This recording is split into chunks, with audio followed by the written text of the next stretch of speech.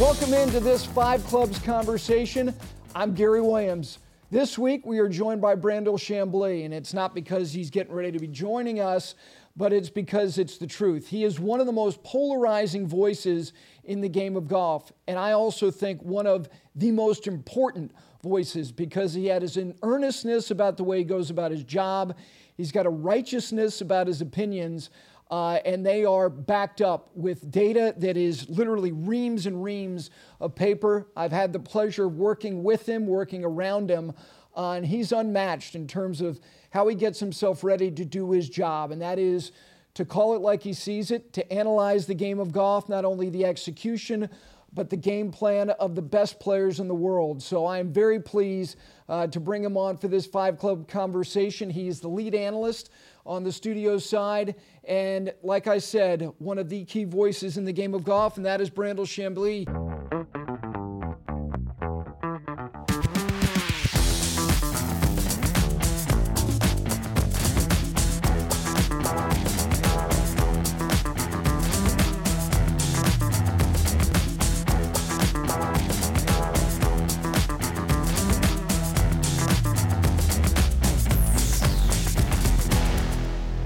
Junior Senator. How are you, my friend? I'm great. Thank you, Gary. It's so good to talk to you. It really is. I love hearing your thoughts, and it's you always. Well, I was talking about this the other night with my friend Eamon Lynch, my frenemy, Eamon Lynch. And mine too. When we do shows with you, and Eamon said the same thing. He goes, when I do shows with Gary, he goes, I have to work harder. Because I know he's going to keep asking questions. He doesn't just have questions, ask them and move on. Like you'll say something, you go, hold on a second. What do you mean by that? And he's like, you do. You make people work harder to keep up with you. So always a pleasure. My mom would say the same thing when I was a kid. I'd say, but why? Why is the greatest question? And you can extrapolate why to infinity. Yeah, you can. Ultimately, it ends up with, because I said so. Which is a great way to... Which I often say to Eamon. Because I said so. Exactly. That's a great way to get him to please be quiet. This year was really interesting. And look, all the years in the game of golf, because there's so much texture depending on what aspect of the game that you want to focus on. But if I said to you, the story of the year in golf is what would be your answer? Tiger in the ditch in California in February. I mean, it framed the debate and the talking points all year long, and I think it piqued everybody's interest. I mean, when you saw the wreck in the bottom of that canyon, the first thought was, is he alive? I don't see how he could be alive. I remember it obviously very well. I had arranged to have lunch with my kids. They were all meeting me at a spot. I try very hard when I'm off to just disconnect and be with my kids because I'm gone so much. I sat down, my kids sat down, and I said, kids, I'm so sorry. I gotta go sit in the car and do this interview. Order me this, And I hadn't yet seen the pictures. Our mutual friend, liaison, does everything at the Golf Channel, Courtney Holt, had texted me, listen, man, we got to get on the air. And when I saw the wreckage, I thought, well, how do you survive that? And then, of course, as the details came in, it sounded like he was going to lose a limb, lose his leg. And then all year long, the first question I got asked in almost every single interview I did was, do you think he'll ever play again? And of course, none of us would have any way of answering that question with any accuracy. We're all, guessing. But anyway, it still, I think leads the conversation and we're going into the father-son, or the PNC now, as it's called, and I think the whole golf world is pretty darn happy to see that he's going to be at least back in some semblance as a golfer, and there's a chance that he'll pick up and be able to play some events. You're going to be there, and what happens, and this has happened with you over the last really decade, because he's had these interruptions. Followed by these long breaks in the game, and then he puts out very specific material, and usually it may be a swing, it may be a couple of swings, and then you're required the obligatory analysis of these swings. How are you going to try to digest what you see from him this coming weekend? Well, I don't think once he became sort of the custodian of his own talent, quit listening to other people, his golf swing really hasn't changed that much. It's become very orthodox, almost without any idiosyncrasy at all to it. It was always in a state of flux.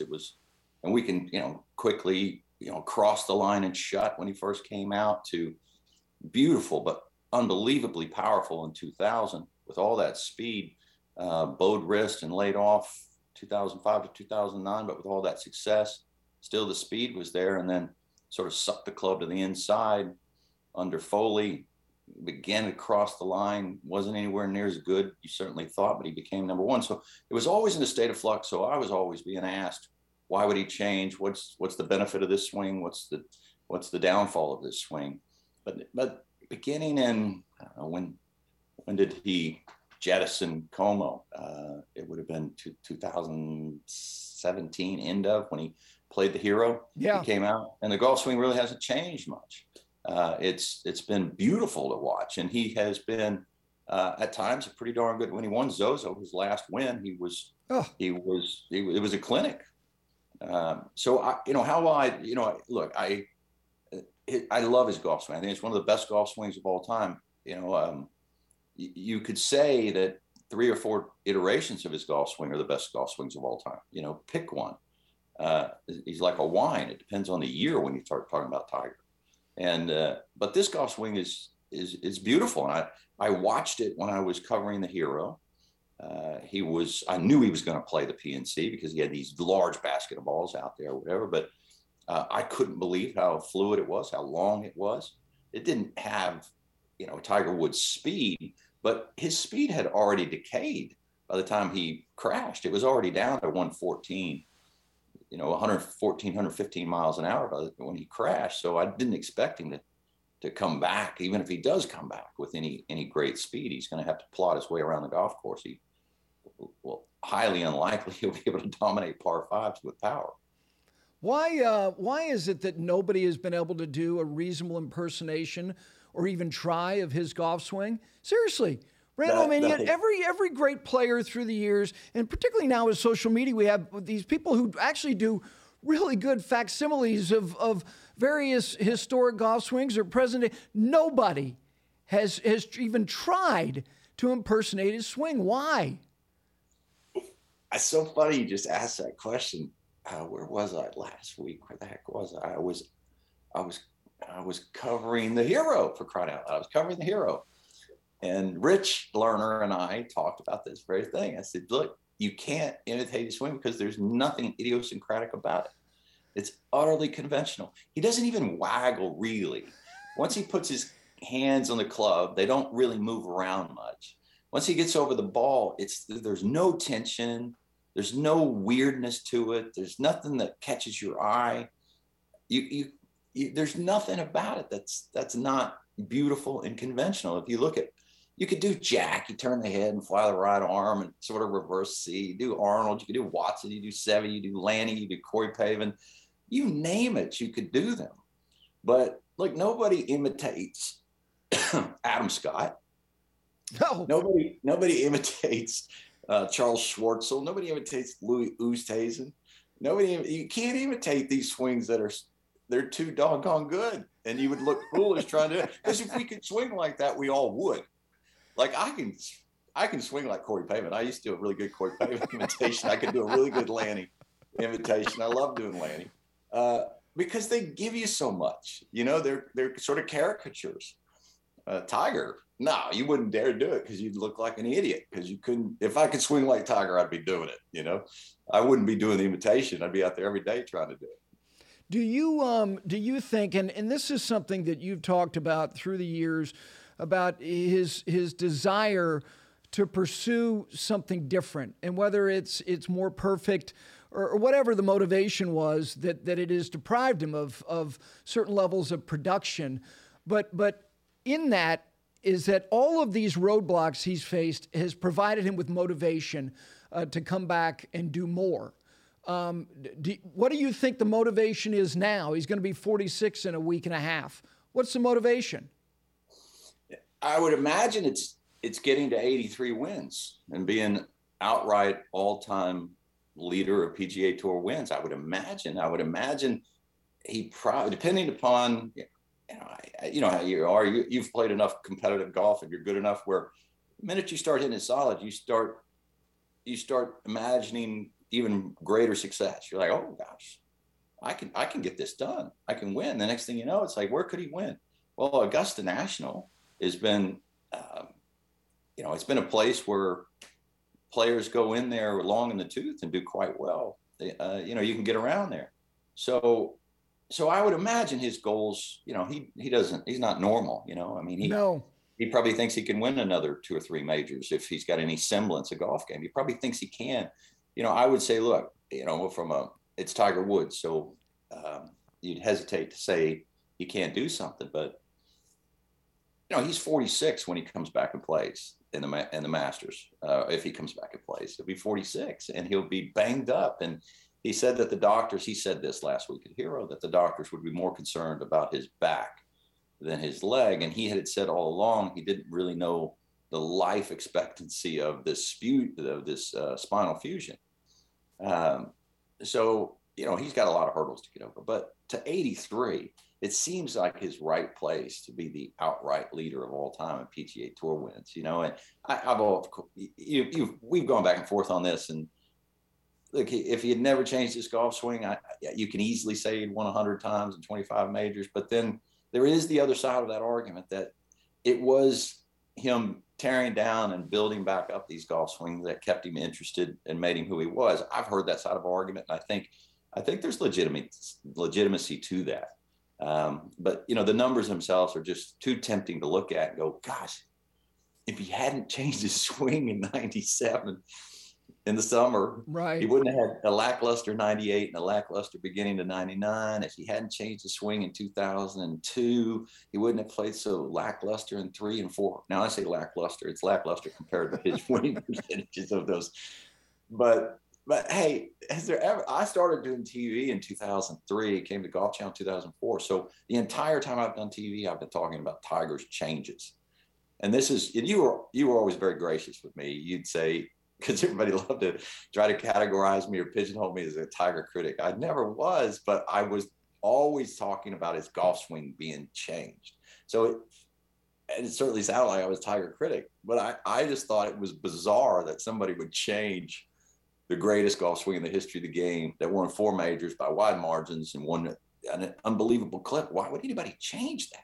But on the flip side of that, it was one of the most interesting things to watch and to talk about, not just as a commentator, but as a spectator. Well, you've studied a lot of historic figures, read about them. There's a lot, genius can be ugly. And there is, and I mean that not only in terms of, the mental side of things, the psychological side of things. There's a great book called The Perfect Mind, and it's written by a psychiatrist about whether it be Churchill or JFK or Gandhi, and that there's a lot of elements of genius, but it is also coupled with whether it be bipolar, depression, right, anxiety. And right. I'm not suggesting that he has any of those particular things, but he's a genius. In my mind, he's a golfing genius. And I think at times genius can be ugly. Is there anybody in the game today who has elements of genius? Elements of genius. Certainly not like Tiger. No. No, I mean, we'll never, no, we'll never see anything like him again. I've never seen anything like him. I mean, Bobby Jones, I suppose you could say, and, Jack Nicklaus had a genius for golf. But no, in golf today, I thought Lydia Ko had it. Yeah. For sure. And you might say that Jin Young Ko has it. But we'll have to wait and see. I thought Michelle Wie had it. On the men's side, when I think about that kind of genius, no. I mean, it just, by definition, genius is extremely rare. Yeah. It just doesn't come along very often. people would say Seve was a genius. And I'd go that way, but Seve unfortunately started listening to other people and lost his way. And he lost the thing that made him a genius. And I always thought, Tiger ran that danger listening to so many people, but Tiger, kept his own counsel more than I think people give him credit for. That swing that he had in 2000 was his making, not Butch's. He finished the 97 Masters and came into the Golf Channel because there was no YouTube, and he didn't, back then it was the only place you could go get it was Golf Channel. They had it. And he sat there and he came out with a notepad full of changes that he wanted to make. He let Butch be his eyes when he made those changes, but those were his design. And just to underscore his genius, I was talking to the whole crew at TaylorMade. Yep. And Tiger was out testing some clubs, but he was just hitting, as he was waiting to do some video or whatever, he was just hitting 7-irons. And he was hitting high little soft draws and high little soft cuts to a pin that was like 100 yards away with a 7-iron. And Tiger would have hit his 7-iron 180 yards or 170 yards, but these were 100 yards. And they were landing on the green and backing up. Which come on. I was like, what? No, they weren't. He goes, no. They were landing on the green and backing up.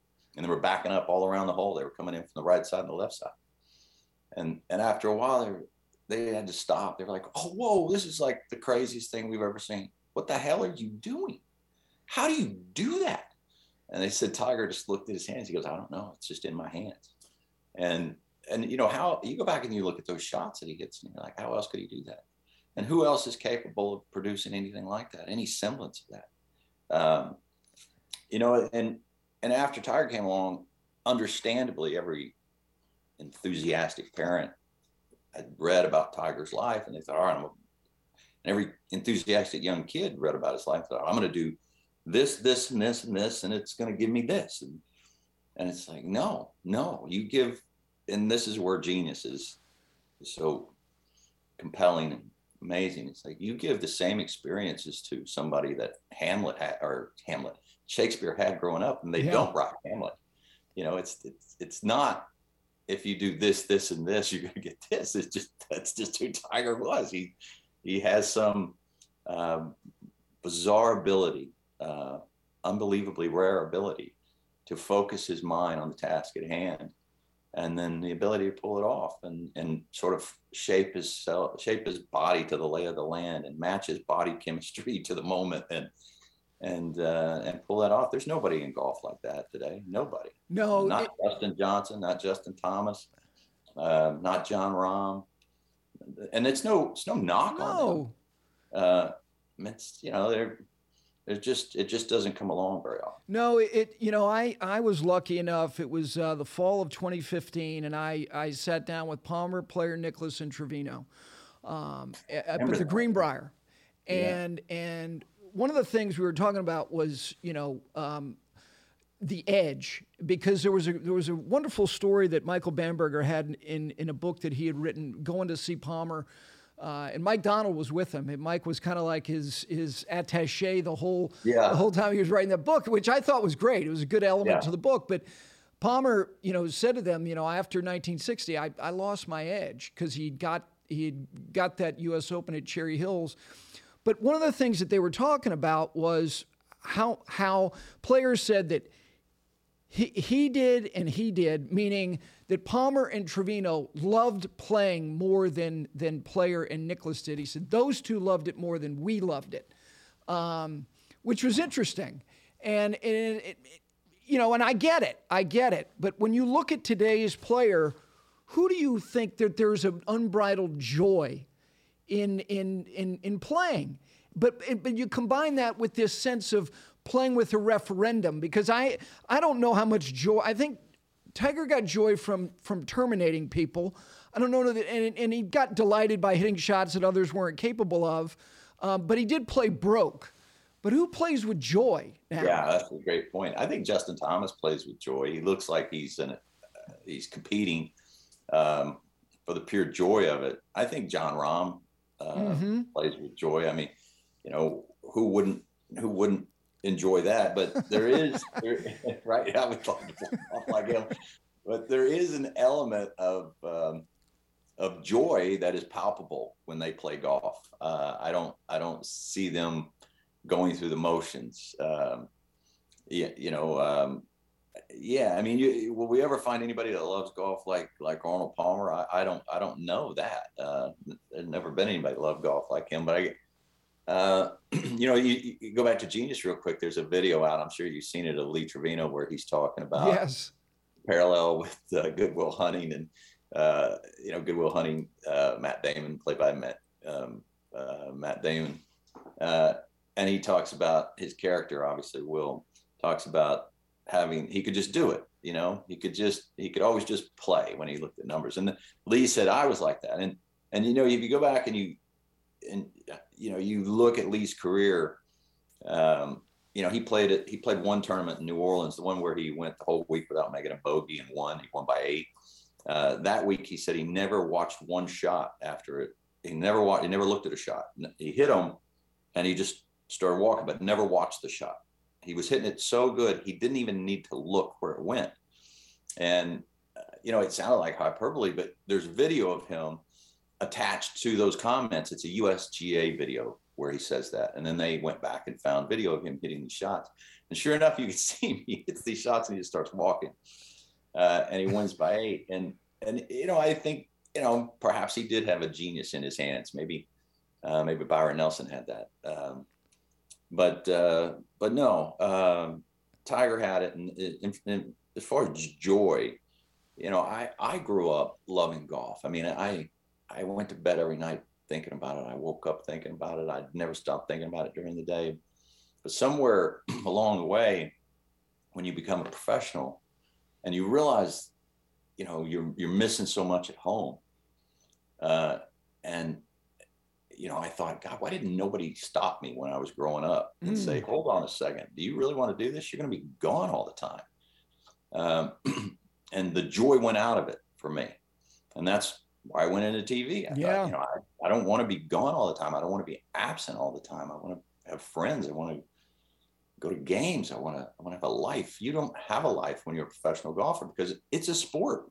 There are people ready to take your place if your game falls off. So you're always working on your body. You're always working on your mind. You're always working on your golf game. And I guess that's what makes Jack Nicklaus so amazing, is that he had balance in his life. He was that good. I was a very good golfer, but I certainly wasn't good enough to take time off. I needed to sharpen the knife all the time.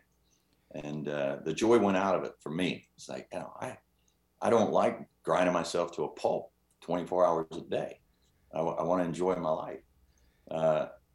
And I don't see that. I don't see that in Justin Thomas. I don't see the joy going out, because as soon as expectations become so great, when a player achieves something that's amazing, well, it always comes with these, unfortunately, it comes with the burden of great expectations. Yeah. And not that many players deal that well. Like I think Rory hasn't dealt that well with the expectations that the world has heaped upon him after he came out and won.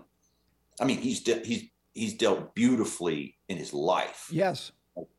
From all appearances, it seems like he has the most amazing life, and he's the living embodiment of what we envision Arnold Palmer to be, at least in my view.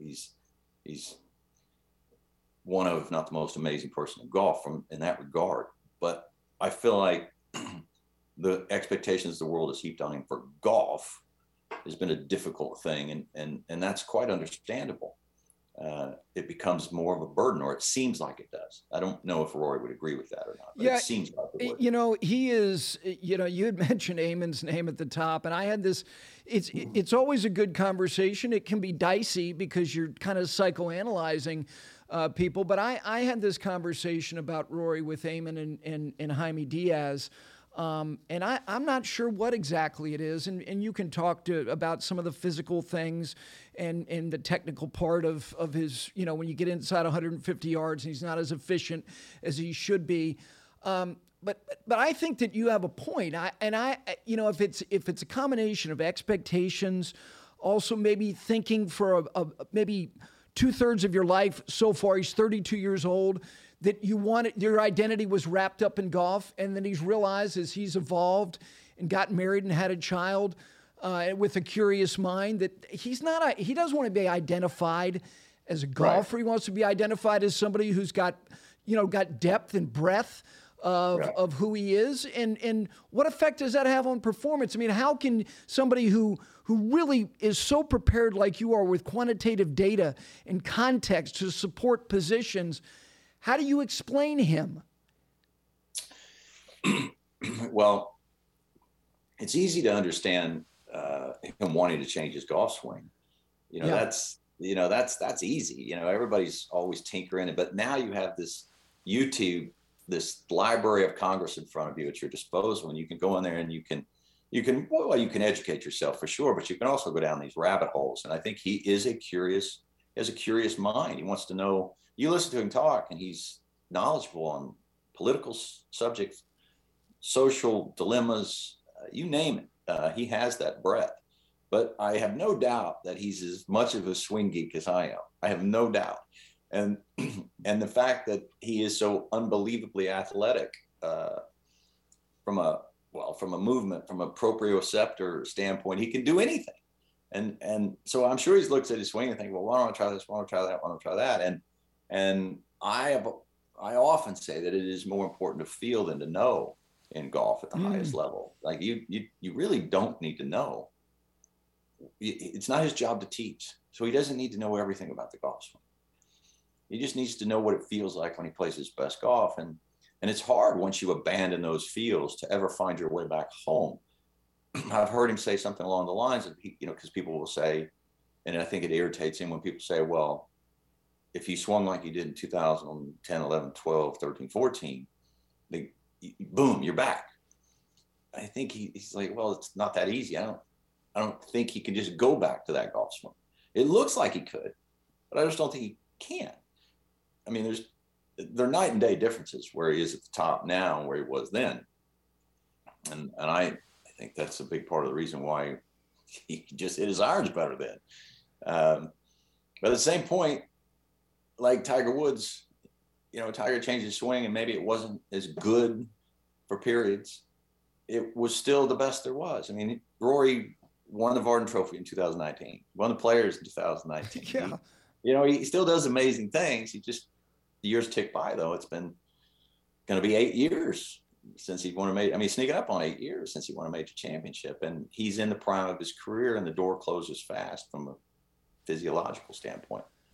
So, I look at Rory, I look at him completely different now. I look at him as, I think, the most polished man in golf, the most appropriate man in golf. Mm-hmm. We talk about Arnold Palmer all the time, and rightly so. Arnold Palmer was certainly gracious and made you feel like you were special when you're in his company. But I think, and not that Arnold wasn't this way, but Jack Nicklaus always seemed, and this is going to maybe not have the right intensity to it, but appropriate. Jack was always appropriate. In the media center, he would listen to questions and understand that the person asking it was in that room because A, they were good at their job, but B, because they give thought to what they're doing, and he would give an appropriate response, try to. And Rory does that in the media center. He tries to give an appropriate response, an honest response, a thoughtful response. And I love that about him. And I love the fact that he can talk outside of golf. I love that about him. That may not necessarily help his golf, but I have no doubt. And I mean, I'm friendly with Rory, and I would like to think we're friends, but I'm certainly not in his world. Mm-hmm. But I have no doubt that it makes him a great friend, and a great father, and a great husband, and just a great citizen. And is that more important than great golf? It is if you're in his world. He can affect a whole lot more people in a positive manner by being a great human being than he can by being a great golfer. He entertains people with his golf, but he makes people better by being a better human being. And that echoes, that circles upwards. You make your kids' lives better, their friends' lives better, your wife's life better. And it is, it's just, it's more important to be a great person than it is to be a great golfer. And I think Rory realizes that. And I've done a few interviews with Rory where I asked him that question, how you bridge this gap between the sort of arrogance it takes to be the best player in the world and humility it takes to be a great person. And he, he spoke about balance.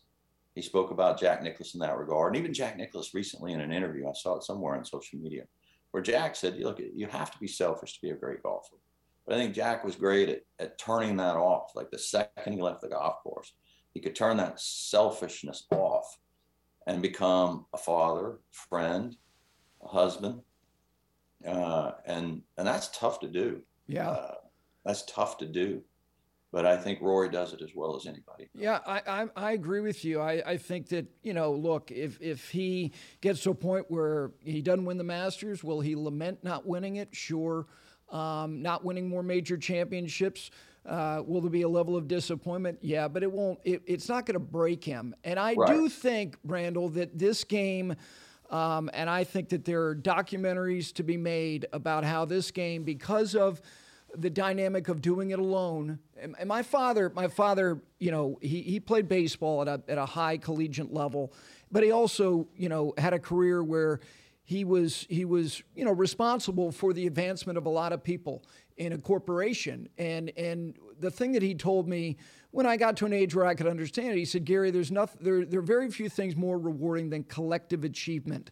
Now, as a golfer, you can say you've got a team, but at the end of the day, you did it. You did it. And it's great to share it with the people who supported you.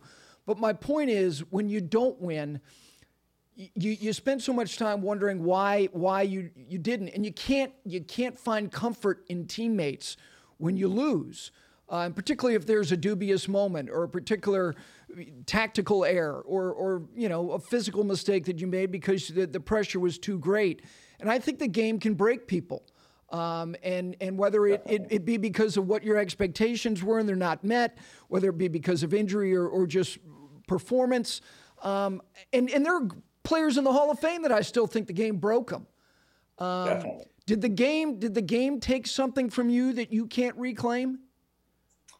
Yeah, I would say so. The game's been, has gifted me with so much, for sure. Yeah. It has given me so much, but,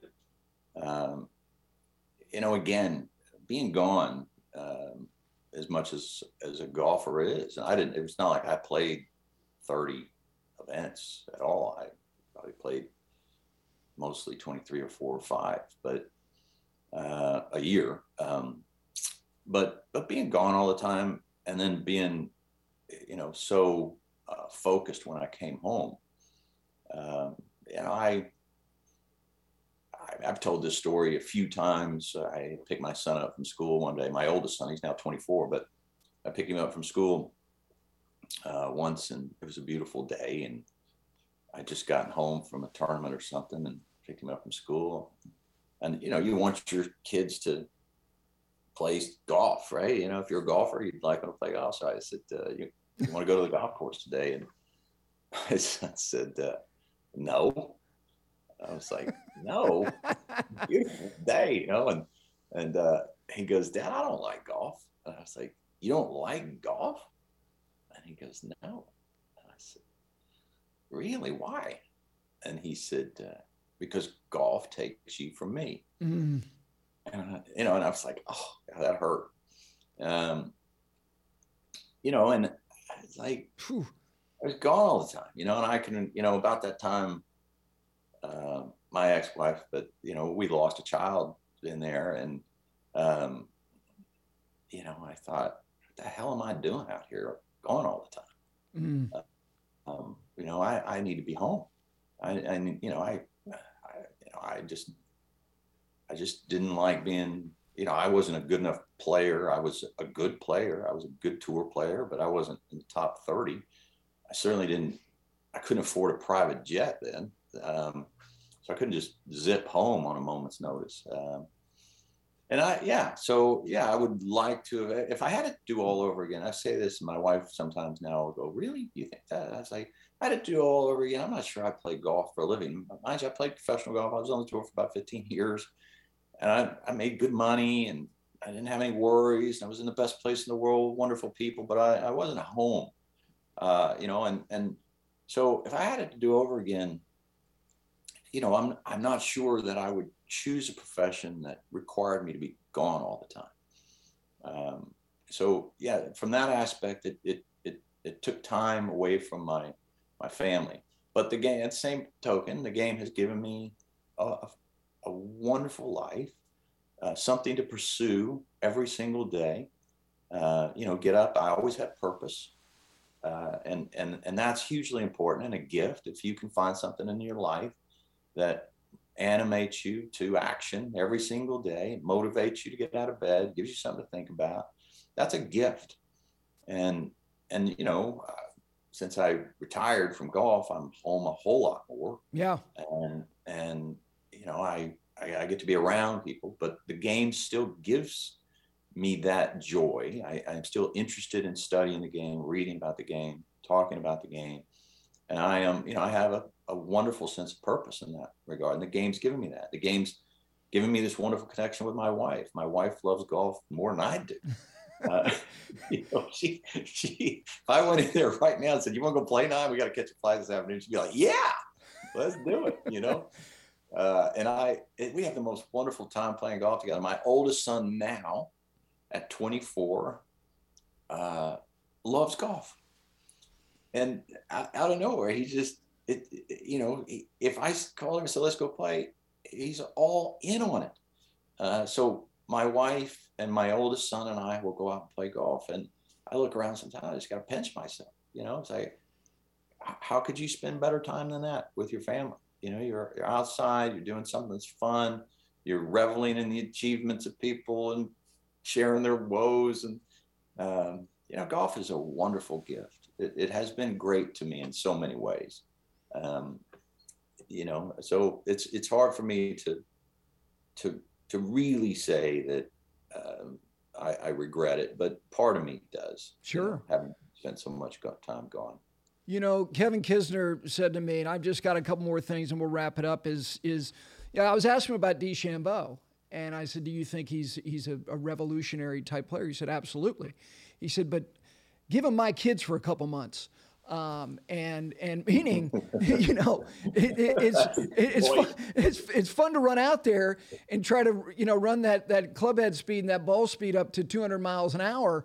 Go home and carpool, and have a crappy night's sleep, and have him do that for a season, and let me see where his ball speed is. So his point is, I think that Bryson he's manic. He's totally lost in the pursuit of doing it his way, and I think it's fascinating. But how sustainable is it in your mind? Well, first of all, I agree with Kisner. I was once I was somewhere and played golf with Bob Estes, and he first came out. He chipped in like 3 times, and every chip was like this close. And someone asked me why Bob Estes was so good at chipping, and I said, because he's single. Because he can chip till dark every single night. There's not somebody going, "Hey, tick tock, let's go." Yeah. And I was like, you look at the best chippers at the time. It was like Justin Leonard, Jose Murillo, Thabo, Bob S. I was like, they're all single. I was like, they're all single. They chip till dark every night. Bryson DeChambeau is single. He didn't have a girlfriend. Go, come on, what are you doing? It's like, are you going to hit balls in the living room all day, every day? It's like, I love Bryson. I agree with Kiz. Maybe not so much in this particular era, but you think about how many people, first of all, if we'll go back, how many people have literally changed the way golf is played. Yeah. Not changed the game, because Arnold Palmer changed the game and Bobby Jones changed the game. But I'm talking about changing the way it is played. I think Hogan did it because he made people prepare more. And you could say that Tiger made the game more physical. But very few players have ever changed the way it has been played. Bryson, I have no doubt that kids in college and high school and even younger, they're watching him, and we know now, and they're paying attention, and they're going to cultivate. More of these kids are going to come out with speeds approaching 130, exceeding 130 miles an hour. And that's going to be the Bryson effect. I never thought Bryson was going to change the game when he came out on tour with the move he had. Right. Like he was fine. He was 20th, 30th, 40th on the tour, but he didn't hit it farther. He didn't hit it straighter. He didn't hit it better. He hit it fine. And he was a very good player. I didn't think that move was going to change the game, but this move will change the game. The last thing I have for you is the architectural thing, because you have now carved out some real passion and time to the purpose and the pursuit of designing golf holes and partnering with somebody. You guys have a particular mission. What was it that kind of lit this match for you? Just another aspect of the game that I was asked about constantly and certainly peripherally interested in. And I thought, why would I not try to get my arms around this? Why would I not dive in from an intellectual standpoint and learn as much as first of all, it informs me relative to my job. I have to talk about golf and golf swing and often golf courses and sometimes golf course architecture, but to the extent that it's more relevant and I think more interesting. And I'm always looking for ways to share things with the audience that are maybe not apparent to me, but as they become apparent to me, I try to educate myself on them. So it's just another aspect of the game that I was intrigued by, but I had been, talking as the debate has become more animated around the ball and the club and what to do about it, and architecture. I've been in lots of debates with architects, and I enjoy those debates, and I always find them to be very bright people, incredibly smart people. And I've enjoyed those debates, and I've differed with them. And so I started diving into architecture to figure out, why did I differ with them? What about their philosophy makes them generally all think and feel one way? And mostly they all want the ball to be rolled in and equipment to be reined in, so as to preserve the integrity of golden age of architecture and to make it much easier to design shorter golf courses today and they be relevant. And I thought, well, let me just dive into architecture. And the more I did, the more I looked around. There was a fellow by the name of Agustin Pisa, I call him Augie, whose work I really enjoyed. And I enjoyed what he was doing in Mexico. He ran the first tee in Mexico. He was doing courses in South America for impoverished kids. He was doing them for free. And I looked at his courses and I loved his courses. And I had written about architecture a couple of different times about different ways that I thought you could combat the distance that the ball was going without necessarily changing the design of the golf course through setup.